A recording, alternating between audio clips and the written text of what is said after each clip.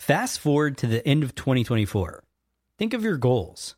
What can you do right now to give yourself the best chance of succeeding? If you want to learn a new language, you absolutely should get Babbel. Be a better you in 2024 with Babbel, the science-backed language learning app that actually works.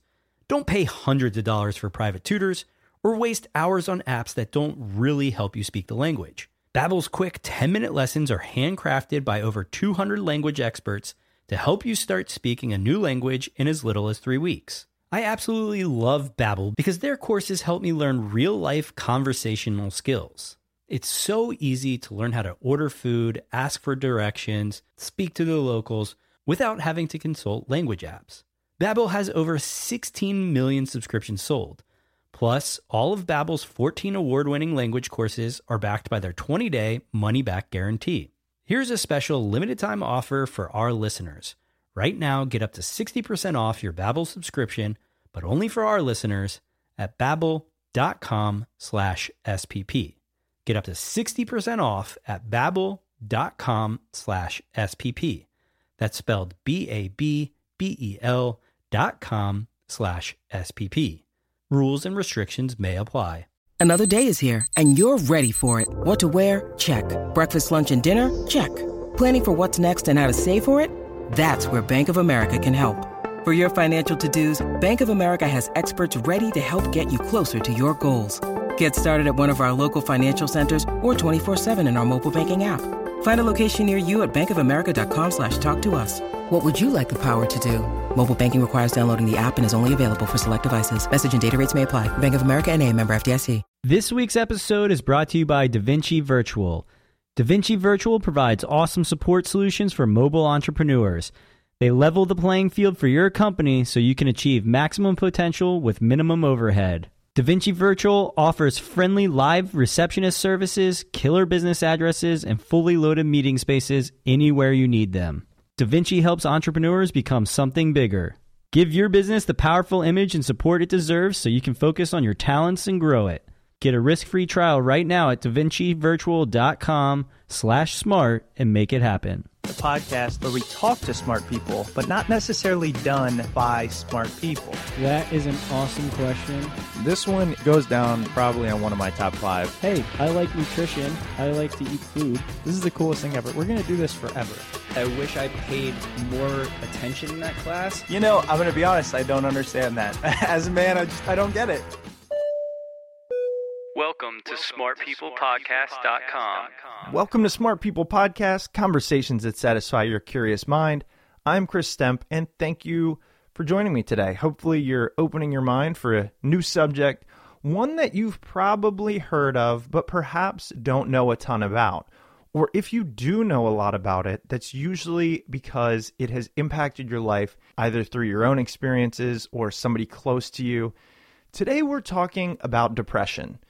And it is a very serious topic, but it's one that more people need to understand. There's a chance that someone you know is affected by depression or a similar disorder such as anxiety, OCD. And we cover all of these today, but primarily we're looking at depression.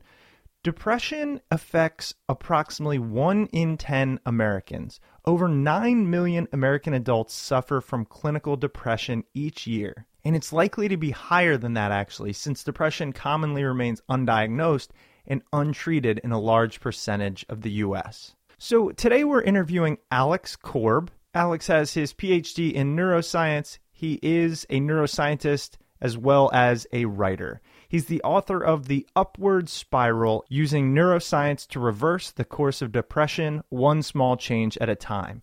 And he's studied the brain for over 15 years. He has a blog on Psychology Today that's pretty cool. It's called Prefrontal Nudity, Your Brain Exposed. We link to it at smartpeoplepodcast.com, and it really breaks down a lot of really cool brain articles. It puts the brain in common speak. And I know we all love that stuff.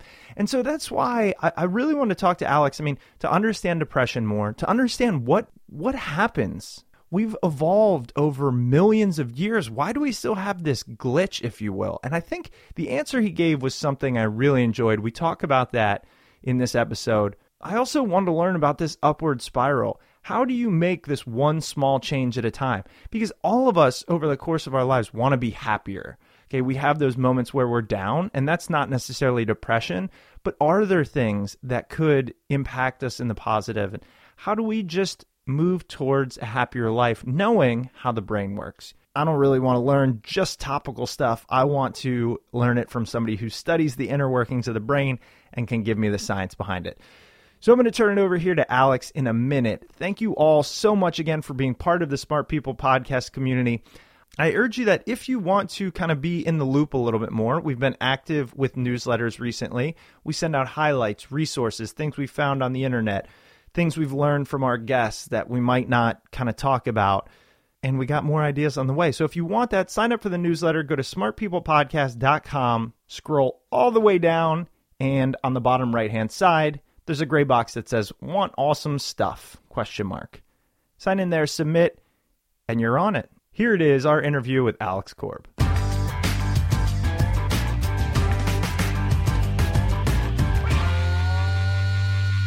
All right, Alex. Well, thank you so much for being on the show. It is, as we were kind of just talking about, one of my favorite topics. I hope that's not morose, but not just depression, but just the brain and how miraculous it is and how much we're learning on a daily basis. So I can't wait to jump into this. And again, thanks for being on. Yeah, my pleasure. I'm looking forward to it.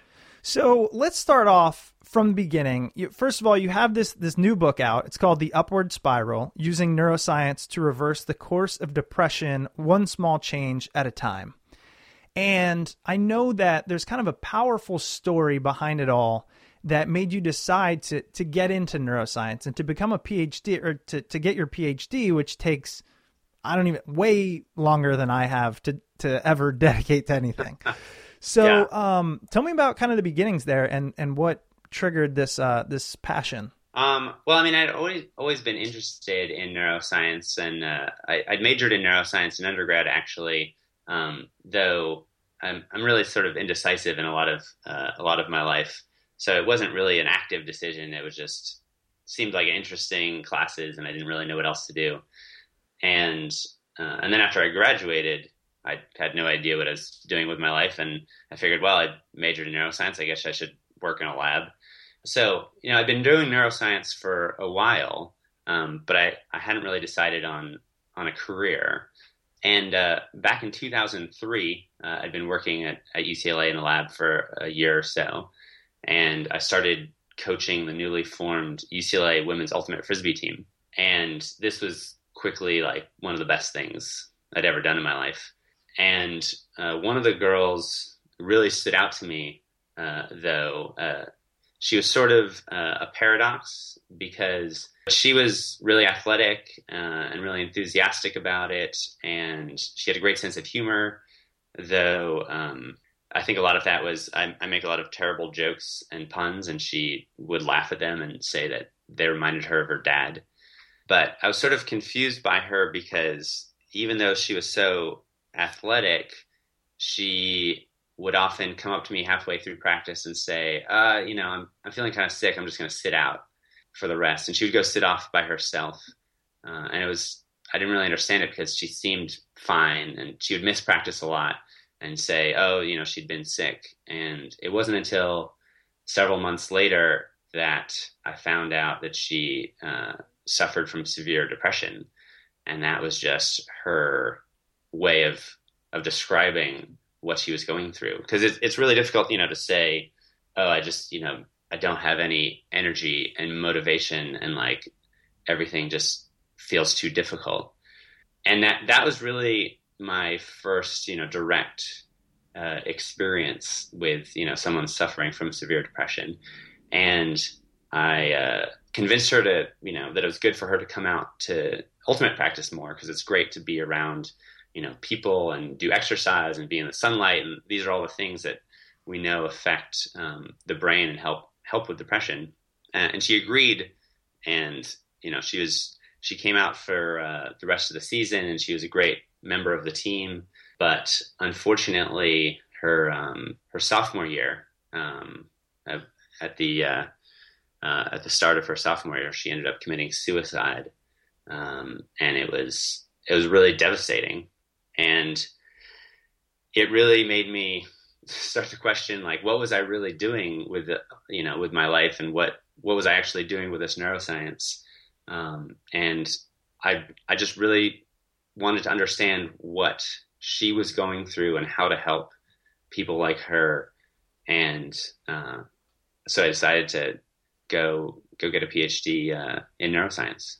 Earlier today, actually, I was doing another interview with a guy who's an entrepreneur, and he said he kind of explained what you were just talking about, something that's happened to me, which is we oftentimes kind of cruise along in life for the first at least 18 years, sometimes 20, maybe 50, until there's a moment that forces us to say, what are we really here for?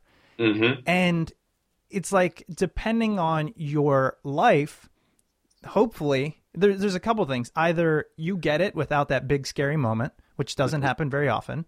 You get it early and you survive it, or you get it too late and you know, and it just sounds like this was that moment for you. Yeah. And I mean, I think I'd had those questions sort of swirling up in me all along. I mean, I tend towards certain depressive tendencies. I'm not sure if I ever really qualified as clinical depression or not, but that sort of thing had always interested me. But I always had that sort of a problem with indecisiveness or planning, and really something needed to, I didn't have anything that kicked me into action.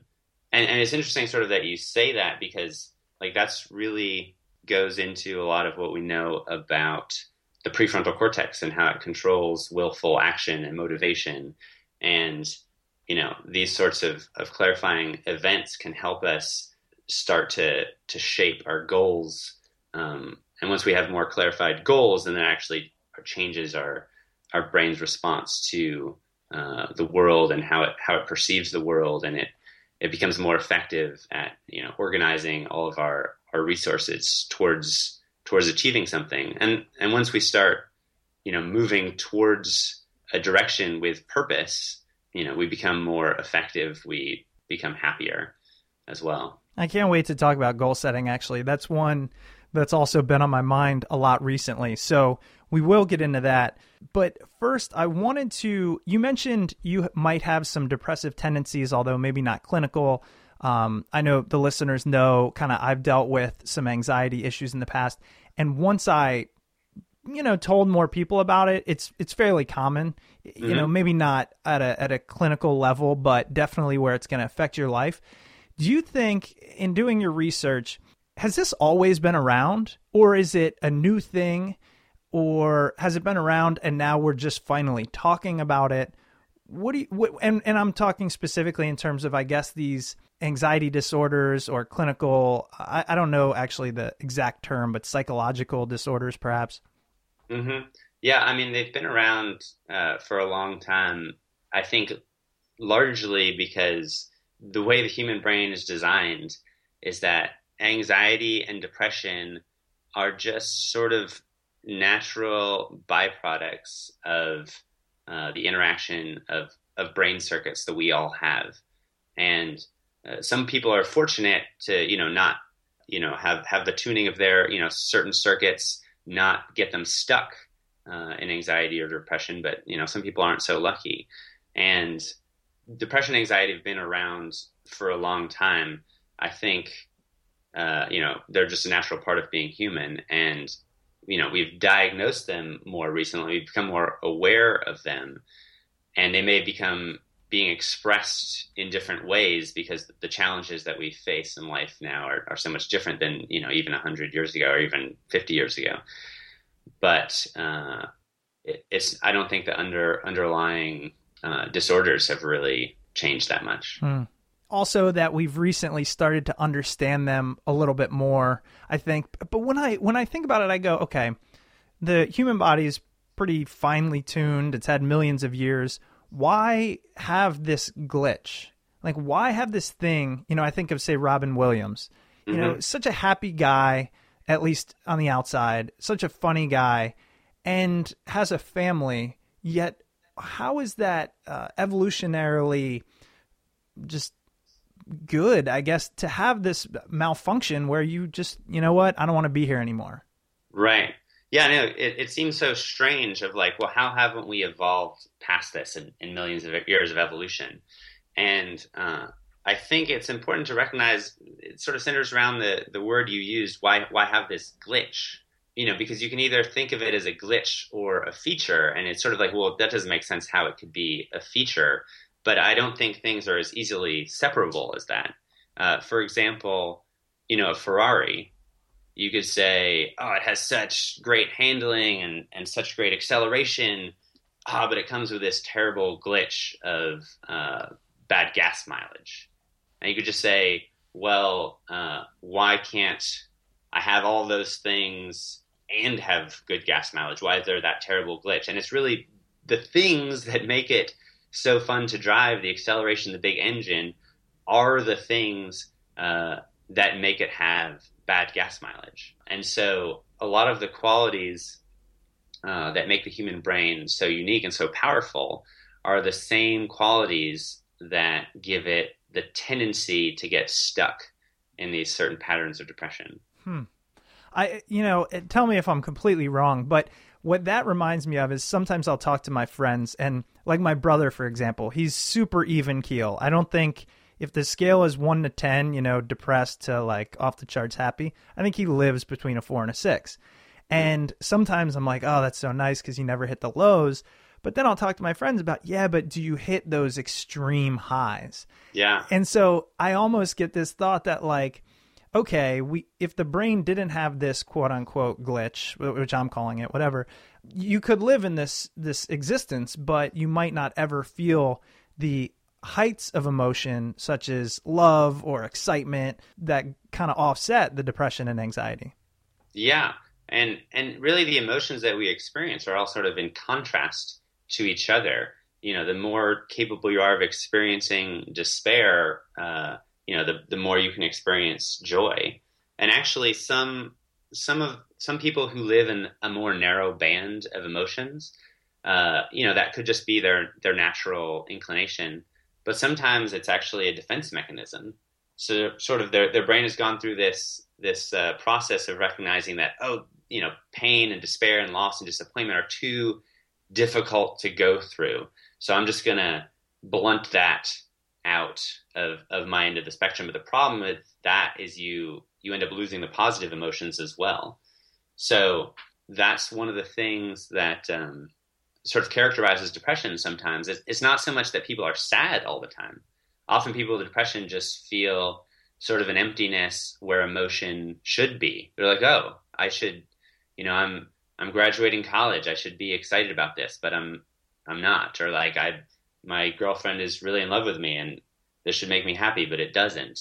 And it's really sort of a defense mechanism. You mentioned something earlier that hung with me, and it was this idea of being stuck in a state of depression and that feeling of being stuck. What is it about, say, depression or anxiety disorders that you can define due to being stuck? I like using that term stuck because so depression is a very stable state. Like it doesn't just get you down, it keeps you down, which means that like your brain tends to think and act in ways that keep you depressed. Like exercise would help you, but you don't feel like exercising. Getting a good night's sleep would help, but you've got insomnia. And so there's really this downward pressure. I like to think of, your mood is like a marble sitting in the bottom of a bowl. And whichever way you push it, the tendencies of your brain just cause it to sink back down to the middle. And depression is this like force, like gravity, that's sort of pulling your mood back down. And you really need some means of generating force in the opposite direction. And that's really where I came upon the idea of the upward spiral, that you really, using all these different types of little forces, you can get your brain unstuck. I definitely want to go into that. Actually, right before that, while I have you on and I'm fascinated, as I know many of the listeners are, let's get into a little bit of the science behind, I guess, the brain overall. I don't want to just focus on depression, but what is happening in these instances where, we get depressed, we get anxious, we have panic attacks, we, have OCD. Are those similar, and kind of what is it? Well, it's actually very difficult to find what is depression in the brain, because there's no EEG or MRI or blood test or anything that you could do on an individual that would diagnose them as having depression. Yes, there are certain tendencies. People with depressions tend to have higher reactivity in the amygdala, or they have lower activity or they have lower serotonin levels. But these don't define every single person with depression, and it's really the dynamic interaction of all these different brain circuits that contribute to this pattern of depressed activity or anxious activity. And if I could go back for a second to talk about what it means to be stuck, it's like a traffic jam. Like in a traffic jam, you could just say, well, why don't all the cars in front of me just start driving faster?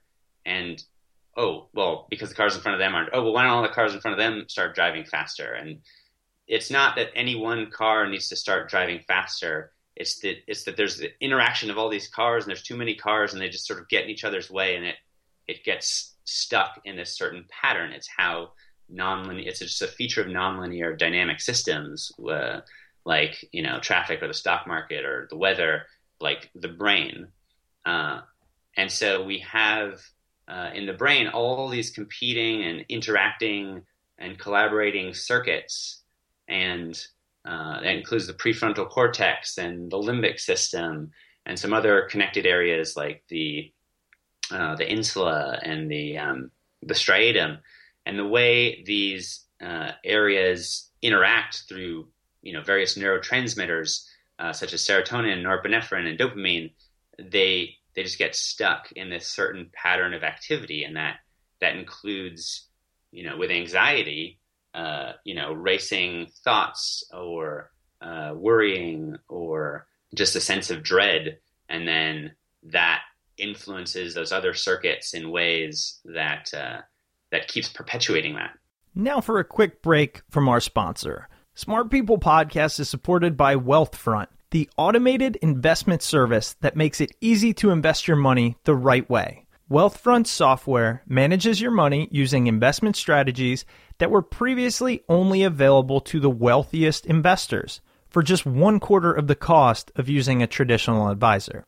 Wealthfront monitors your account 24/7, automatically rebalancing your portfolio, reinvesting dividends, and working to maximize your after-tax returns. Wealthfront is also overseen by a team of investment experts, the same experts who launched the index fund revolution and who've written some of the most important books in finance. In case you're still not convinced, you should know that Wealthfront manages over $2 billion, with a B, dollars in client assets and has saved millions of dollars on taxes for its clients. So with Wealthfront watching over your investments every day, what will you do with all your extra time? Visit wealthfront.com/smartpeople to get your first $10,000 managed for free. Wealthfront Inc. is an SEC-registered investment advisor. Brokerage services are offered through Wealthfront Brokerage Corporation, member FINRA and SIPC. This is not a solicitation to buy or sell securities. Investing in securities involves risks, and there is a possibility of losing money. Past performance is no guarantee of future results. Please visit wealthfront.com to read their full disclosure. The thing I always think about is it's not how do I know, but how much do you think we know when it comes to this stuff? Because if you look, say, 50, 100, 200 years ago, I don't know the science, I'm sure you do, but I know we were shocking people's brain and probably, bloodletting and who knows what. and I just imagine that 200 years from now, they're going to be like, oh my God, they thought we could give them a SSRI drug or something and fix them. And I just wonder, on that scale, where do you think we are? Well, first of all, I just wanted to jump in there about, shocking people's brains. I have a friend who's a psychiatrist, and he focuses a lot on electroconvulsive therapy, ECT. which is what people call, used to call electroshock therapy. And that, we sort of think of as barbaric, like, oh, that's what, they did in One Flew Over the Cuckoo's Nest. And that's what psychiatrists used to do in the 50s. But in fact, that has proven to be one of the most effective treatments for treatment-resistant depression. And, we can do it in a much more humane way now where we, sedate the person. They don't really experience any pain. And that has actually persisted as one of the most effective treatments. Wow. So I did not know that. Yeah. And we don't really have a full understanding of why it works. I think in, a long time from now, we'll have a much better understanding of depression, because I think right now we have a too simplistic view of what's going on. And I don't think that, having a single drug will ever be a cure for depression. I think, in the last 40 years, we've had drugs that sort of target the same systems, serotonin, norepinephrine, dopamine, and our drugs haven't gotten really that much more effective in the last 40 years. They've gotten better at having fewer side effects and being safer. But really, on average, if you give someone an antidepressant, it doesn't really matter that much what antidepressant it is. About a third of the people will get all the way better, and another third of the people will get mostly or somewhat better, and a third of the people, it won't really help at all. And I think it's just a little too simplistic to think that we could ever cure something as complex as human depression by using just a simple pill that goes everywhere in the brain and affects all the different circuits throughout. That makes a lot of sense, but I feel like we also must know we're on the right track, given that we can make pretty significant progress on something as complicated as the brain when it goes haywire. Yeah. I just think when we say haywire, depression is not like other neurological diseases. And yes, you could say, well, it's because it's a psychiatric disease, but, clearly there's something that's happening in the brain, with depression. But it's not happening the same way that we understand other disorders of the brain, like Parkinson's. We can point to specific death of dopamine neurons, or Alzheimer's, a certain buildup of certain proteins. We don't understand depression in the same way, and I don't think depression is the same type of disorder.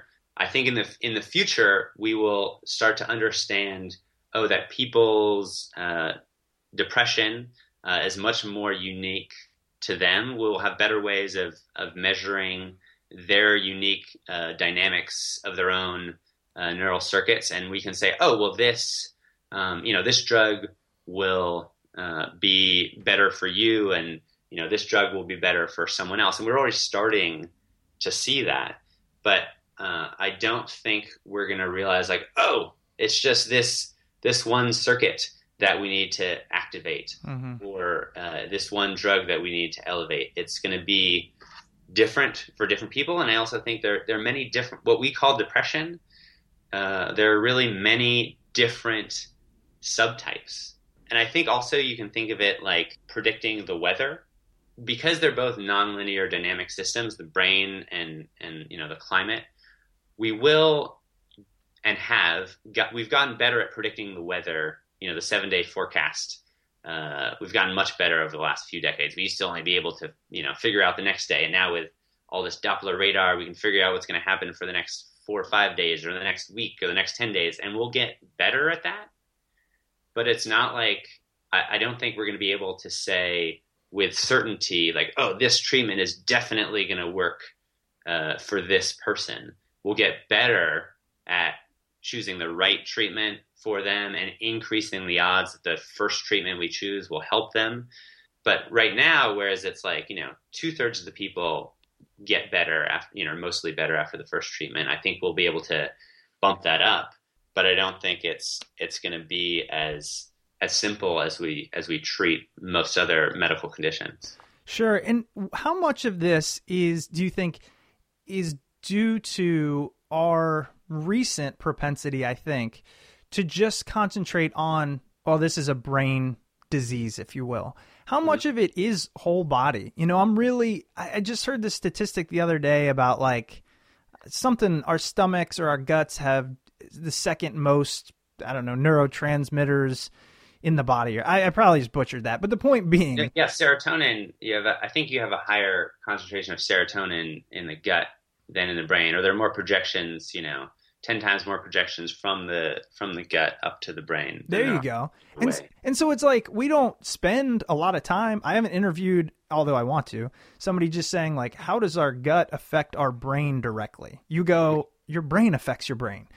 So what have you learned about the mind-body connection, and where do we stand in that realm? Well, I think we're starting to learn a lot more about it, and it really illustrates the complexity of depression. So the basic concept is biofeedback, which is really how the brain affects the body and how the body affects the brain and how that loop really communicates. And that's one of the things that really made me think about this concept of the upward spiral, which is that, well, we can't always change how you feel. You can't always change your thoughts or interact with your brain activity directly. But there are many different things that are easier to change about your life that then affect your brain activity, which in turn makes new actions easier to access or new thoughts easier to think. And that has a cyclical effect, which then feeds back and changes your brain activity and further pushes along the cycle. So things like exercise, for example. Exercise can help with digestion. It improves appetite. Exercise has all these effects on your muscles and lowering cortisol levels, which then feed back into the brain. Your brain's like, oh, we have less cortisol. I must be less stressed. And that frees up your energy resources to do other things. When you have more energy, then you're more likely to exercise.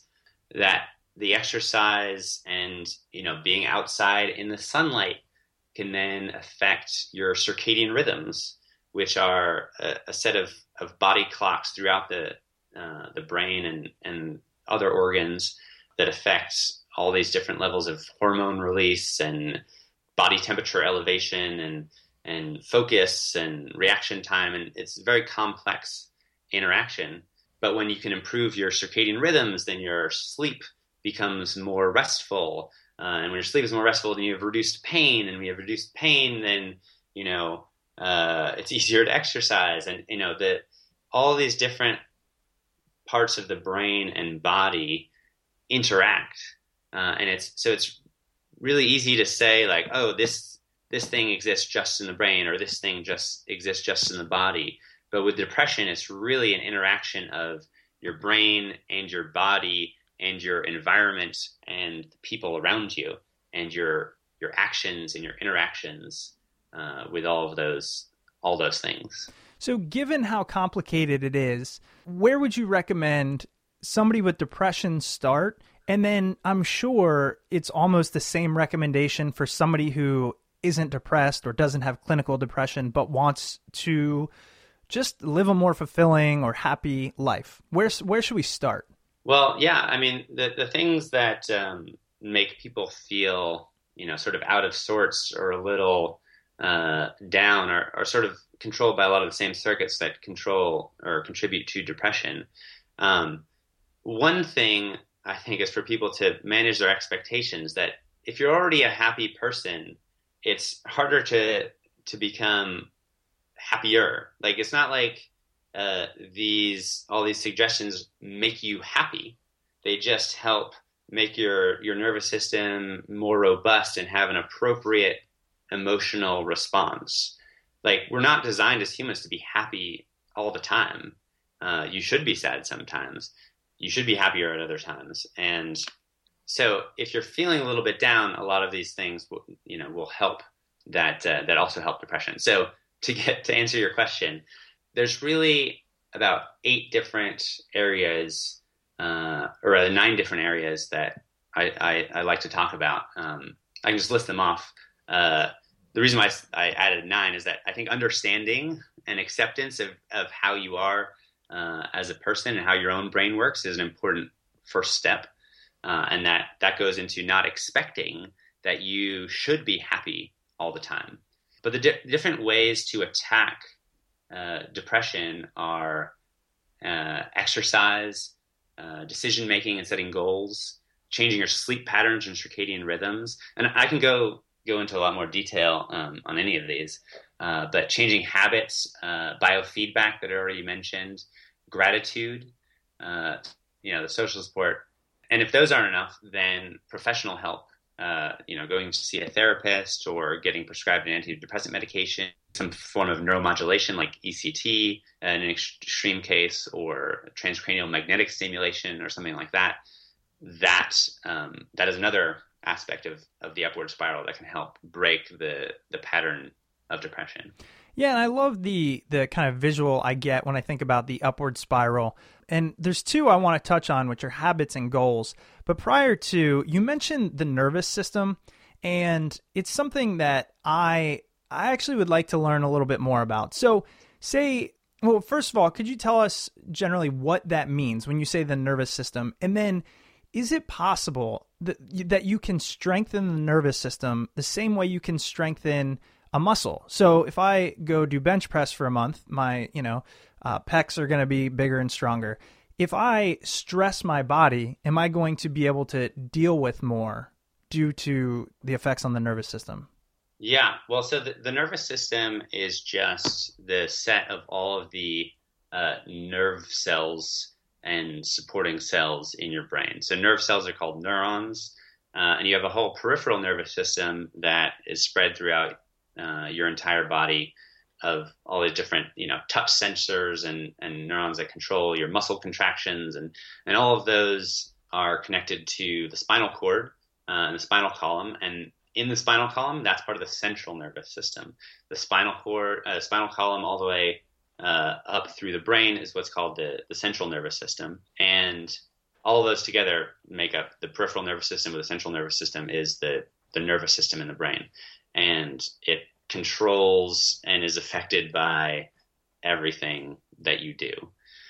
Now, the brain is extremely complex, and we don't fully understand it all, but fortunately the circuits or the regions that contribute to depression are a relatively small amount of the brain. Not they are a very important and large volume of the brain, but we can sort of track it down to a small number that's sort of easier to wrap your mind around. And that sort of comes down to the prefrontal cortex and its interactions with the limbic system. And then, as I mentioned before, I think a couple key associated regions, the insula and the striatum. And I'm happy to go into more detail about that. But the way those regions interact are affected by the rest of your nervous system, which have input to them, and the activity in those regions also affects the rest of your nervous system. So it's a two-way street. And is there a way to beneficially stress the nervous system? Yes. I mean, I think it's not, the analogy doesn't follow exactly the same from strengthening a muscle, though I guess it is similar, because there is an ideal way to strengthen a muscle, and it's to apply a certain amount of force. And if you do too much force, then you're going to actually damage the muscle. And if you do different types of force, you're going to, it's not that low repetition of low weight in your biceps. Let's say one person does 100 bicep curls with 10 pounds, and someone else does 5 bicep curls with 50 pounds. It's not that one is better at strengthening your muscles than the other. It just depends, strengthening them for what. Mm-hmm.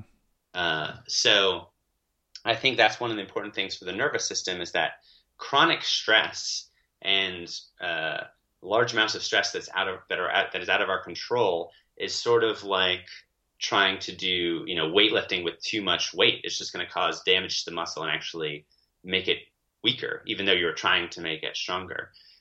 And as far as, trying to make the nervous system stronger, the real question is, well, stronger for what?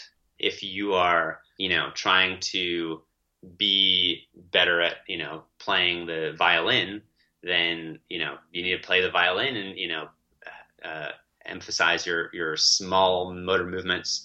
Whereas if you're trying to be better at, playing poker, you really got to become more in tune with your gut, and, your emotional control and your responsiveness to uncertainty. So there are some general concepts of helping the brain reach its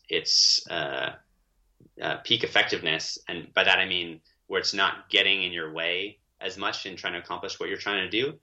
But it's not like there's only one way to shape the brain, because we're trying to shape the brain to do different types of things.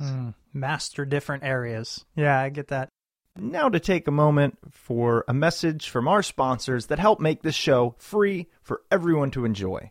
Do you think you'll have enough money to retire? Not necessarily. Hidden broker fees and unexpected taxes make your advisor and Uncle Sam richer while you slave away through your 70s, but not with Future Advisor. Future Advisor's Nobel Prize-winning strategy and intuitive financial software ensures you get the most out of your investments so you're able to retire sooner. They've been featured in Fortune, Wall Street Journal, and Fox News, and their software is so efficient, they'll show you where your current portfolio is lacking and how to fix it completely free. Just plug in your investments and let Future Advisor take it from there. Whole thing takes about 2 minutes. You can make the changes yourself, or if you'd like, Future Advisor will manage your portfolio for a fraction of what your current advisor charges. I'm going to be honest, I don't have a ton of money, but I do have a little bit and a few investments. So I wanted to see how I kind of stack up.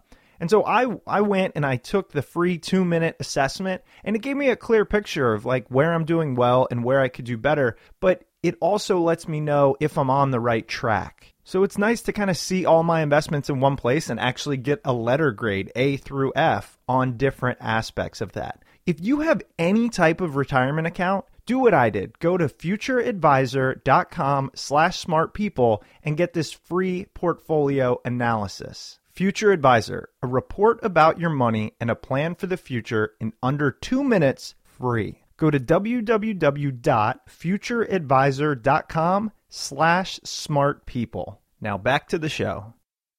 So I know we only have a few minutes left. I did want to touch on the one that I've seen and heard so often make a difference, and get your take on where I believe it all starts with just changing habits. Mm-hmm. What have you found is the most effective way?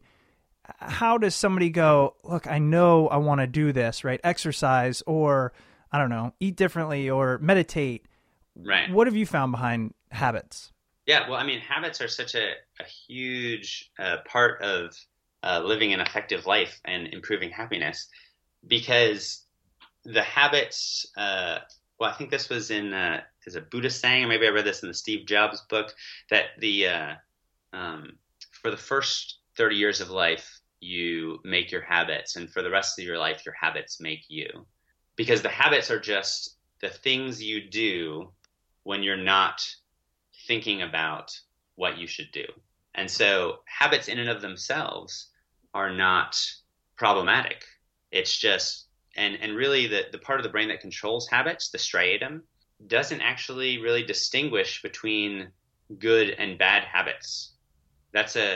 Good and bad habits are things that are just only really referenced to the future. Something is a bad habit only because, it might be good for you now, but it's not going to be good for you in the future. The only part of the brain that really cares about the future is the prefrontal cortex. And so that's why we often get in this dilemma where we want to do something, and that's the prefrontal cortex that has that desire or that goal.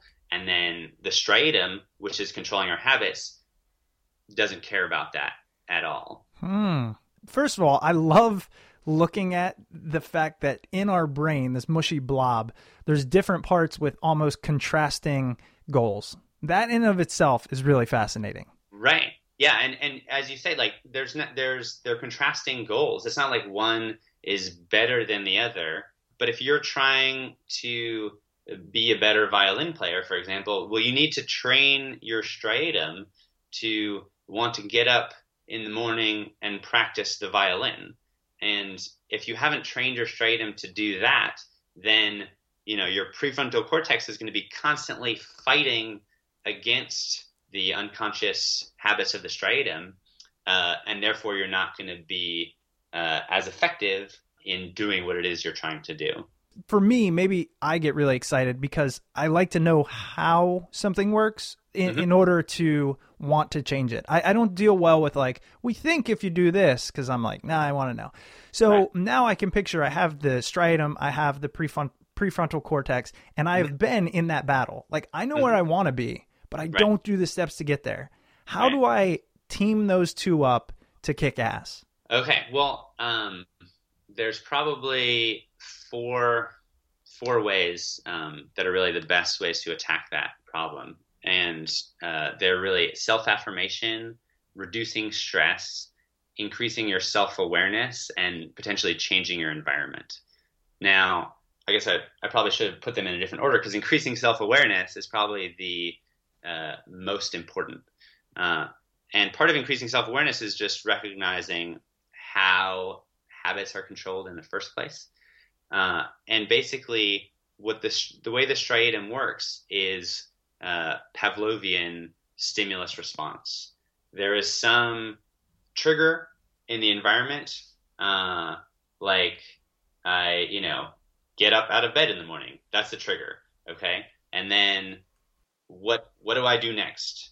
Well, do I walk over into the other room and play the violin, or do I eat breakfast, or do I sit in front of my computer and waste an hour on Facebook? These are the types of sort of unconscious decisions that our striatum really controls. And if you are unhappy with that, then you really need to become aware of what is the stimulus that is that my striatum is then reacting to, and what is the action that I'm engaging in. And if you want to change the habit, oftentimes you can either change your environment so the stimulus is different, but I don't have a good example for that in this violin situation. Well, maybe you could put the violin closer to your bed or something like that. Yes, exactly. You could change. If your violin. Thank you for providing the example. Oh, sure. If your violin is in another room, you wake up and you see your computer. And okay, the stimulus is you see your computer, so you go over and you start playing on your computer. I actually have a friend who was really overweight, and part of the problem was he was watching too much TV. And so, he just moved the TV out of the bedroom. Because, when you see the TV, you're much more likely to click on the on button and start watching. Mm-hmm. Because for the striatum, or really, this is better to think about it more generally, it's much easier to avoid temptation than to resist it. Because avoiding temptation means you are not going to interact with the trigger that's going to automatically trigger the response in the striatum. Because once that striatum response is triggered, I want to watch TV, or you walk down the candy aisle at the supermarket, as soon as you see that candy bar, you're striatum, I want that candy bar. And once that activity is triggered, it's much harder for the prefrontal cortex to come in and squash that activity. Whereas if that pattern of activity isn't triggered in the first place, then it's much easier to decide what to do. So if you put if you take your computer and your TV out of your bedroom and you put your violin there, then you wake up in the morning and your first thing is, oh, I see the violin, and you're just going to have more of a natural inclination to start practicing. And the way the striatum works is, the more you do a habit, the stronger it gets encoded in the brain, and the stronger that interaction between that particular stimulus and the response. And therefore, the easier it is to just keep doing on an unconscious level while your conscious mind can start worrying about other things. Right. And you know what I'm thinking about as we're talking about this is the striatum doesn't get enough credit. Like, I've never heard of that. Yet I've heard of, the amygdala and the prefrontal cortex and probably some other things, but I never heard of the striatum. Yeah, so the striatum, you may have heard of the nucleus accumbens. Yeah, that one sounds a little more familiar. I just probably couldn't pronounce it. That's the reward center of the brain where a lot of dopamine gets released. And the nucleus accumbens is really the lower part of the striatum. And really the striatum is just a part of a larger complex of structures that includes the caudate and the putamen and all these other things that you've never heard of. But all these different structures are closely tied and connected to each other. I want to talk about self-affirmations here for a minute because I was talking actually to a friend about this not too long ago, and they were joking. There's that SNL character who was like, people like me, doggone it, I'm good enough, or something like that. And so self-affirmations have a negative connotation, but you talk about their importance. And what is that, and kind of how can we properly utilize them? Yeah, well, I think self-affirmation is actually a really important part of changing bad habits.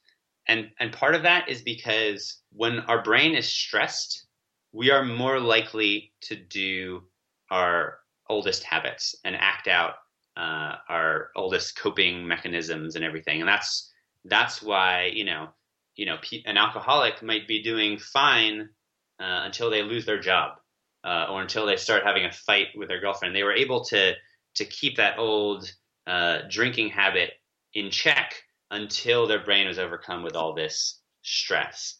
And part of the problem with the way people approach changing habits is they get really, mad at themselves, or they become really judgmental of themselves.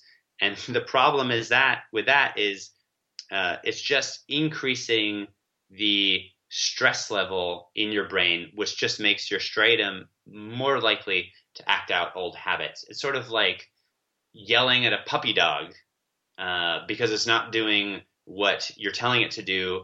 All it's going to do is then, pee on the floor. It's not the way that we go about changing habits is usually not the most effective.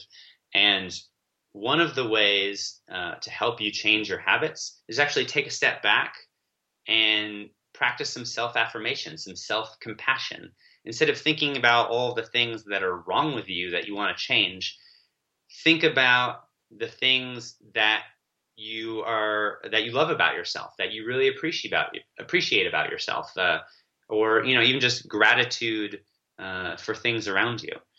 And this type of thinking has been shown to not only calm the stress response, but it also helps, by calming the stress response, helps the prefrontal cortex have more control over the striatum and change your habits. There's actually 2 studies in particular, one on smoking, one on eating healthier. And the people were taken into a room, and they were divided into 2 groups. And one group was asked questions, just random questions about their opinions on things, like, is chocolate the best flavor of ice cream or whatever. And the self-affirmation group was asked questions that made them focus on the best parts of themselves, like, have you ever forgiven another person when they hurt you? Or have you, been considerate of another person's feelings? And, the people did not know why they were in this study. They weren't, told to repeat a mantra over and over. I am, beautiful. I am wonderful. People love me. They just were asked these small questions to cause them to think a little bit more about their own positive qualities. And in the smoking study, the people who thought a little bit more about their positive qualities developed a greater intention to quit smoking. Like, they were more likely to pick up a packet on how to quit smoking as they as they left the room. And the people who were trying to eat healthier, had more fresh fruits and vegetables in the following week.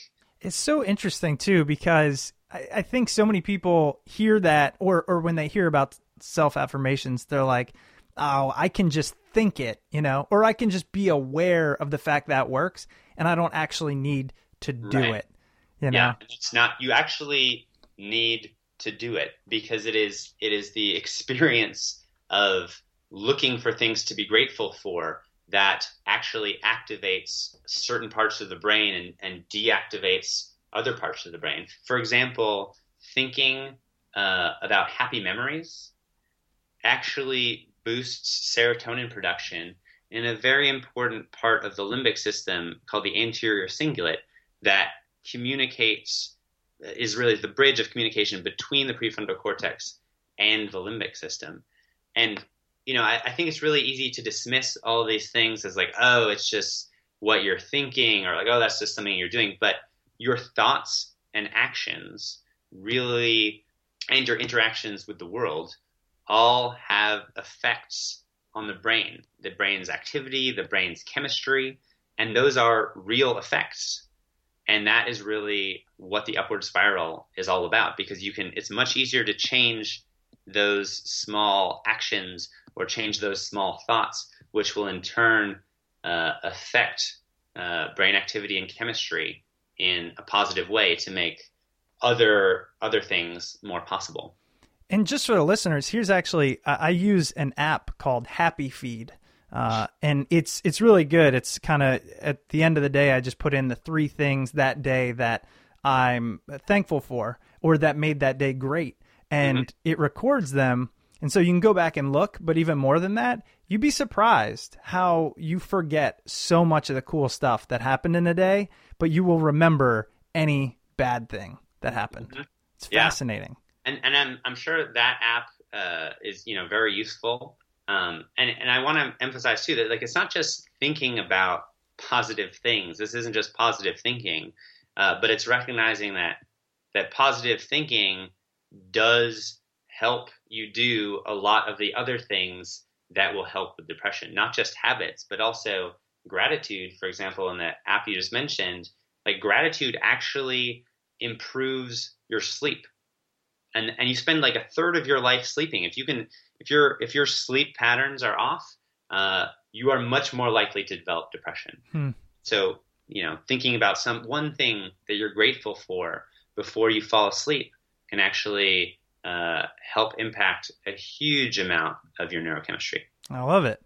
Well, Alex, I really appreciate you being on the show. This has been a fascinating conversation. I love this topic. Your book, again, is The Upward Spiral, Using Neuroscience to Reverse the Course of Depression, One Small Change at a Time. And we'll go ahead and link to that on smartpeoplepodcast.com. I was wondering, I know you actually write a fantastic blog. Could you tell people where else they can find you and continue to learn about neuroscience and the brain and all these great topics? Well, people can go to my blog, which is called Prefrontal Nudity, and it's on Psychology Today. But the best place to find it is on my Facebook at facebook.com/prefrontalblog. People can go to my website for more information about me or the Upward Spiral, or my blog at alexkorbphd.com.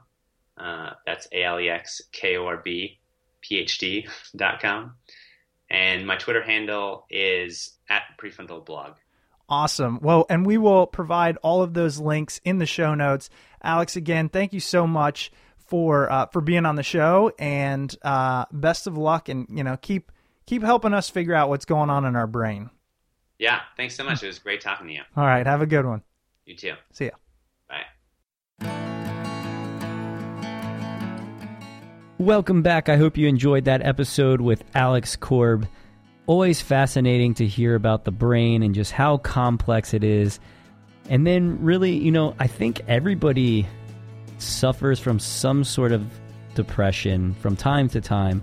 And hearing that, we can change that and reverse the course of depression using small changes one at a time is truly inspiring. To hear more about that concept, check out Alex's book, The Upward Spiral, You can find it at your local bookstore or on Amazon.